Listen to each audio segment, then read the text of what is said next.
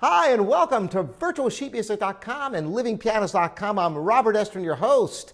Today's question is, what's the biggest piano in the world? All right, this is a great question, and you're going to be surprised in the answer. But first, I want to give you a little backstory. You know, of course, baby grands are around 5 feet, and grand pianos are around 6 feet. You get to, finally, the concert grand, 9 feet.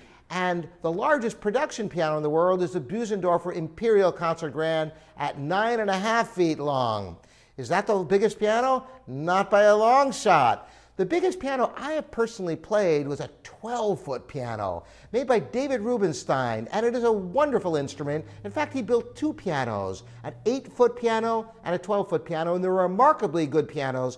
And particularly considering that those are the only pianos he's built, and he didn't just use parts from other manufacturers, which is typically the way a lot of people or small manufacturers, they'll take a plate from one company, an action from another company, and do some tweaks to the scale design. But no, David Rubenstein, he produced these pianos completely, the plates, everything, and they're very nice instruments, and the 12-foot piano has a very big sound.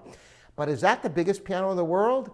Believe it or not, no. In fact, in Poland, Daniel Czapewski made a 6-meter piano that's almost 20 feet long. It weighs more than 2 tons.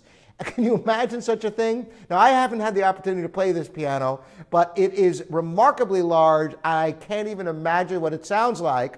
Now, does this mean that the bigger the piano, when you get that big, is it going to be better? Not necessarily. There's a lot to the physics of the sound that's involved.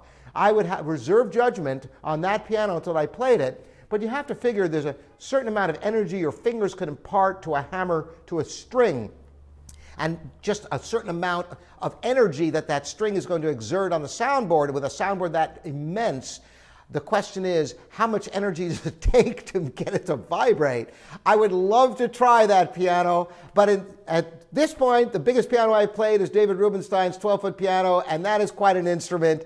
And the largest production piano, the Imperial Bösendorfer at 9.5 feet. Thanks so much for the great questions. Keep them coming in. I'm Robert Estrin here at virtualsheetmusic.com and livingpianos.com.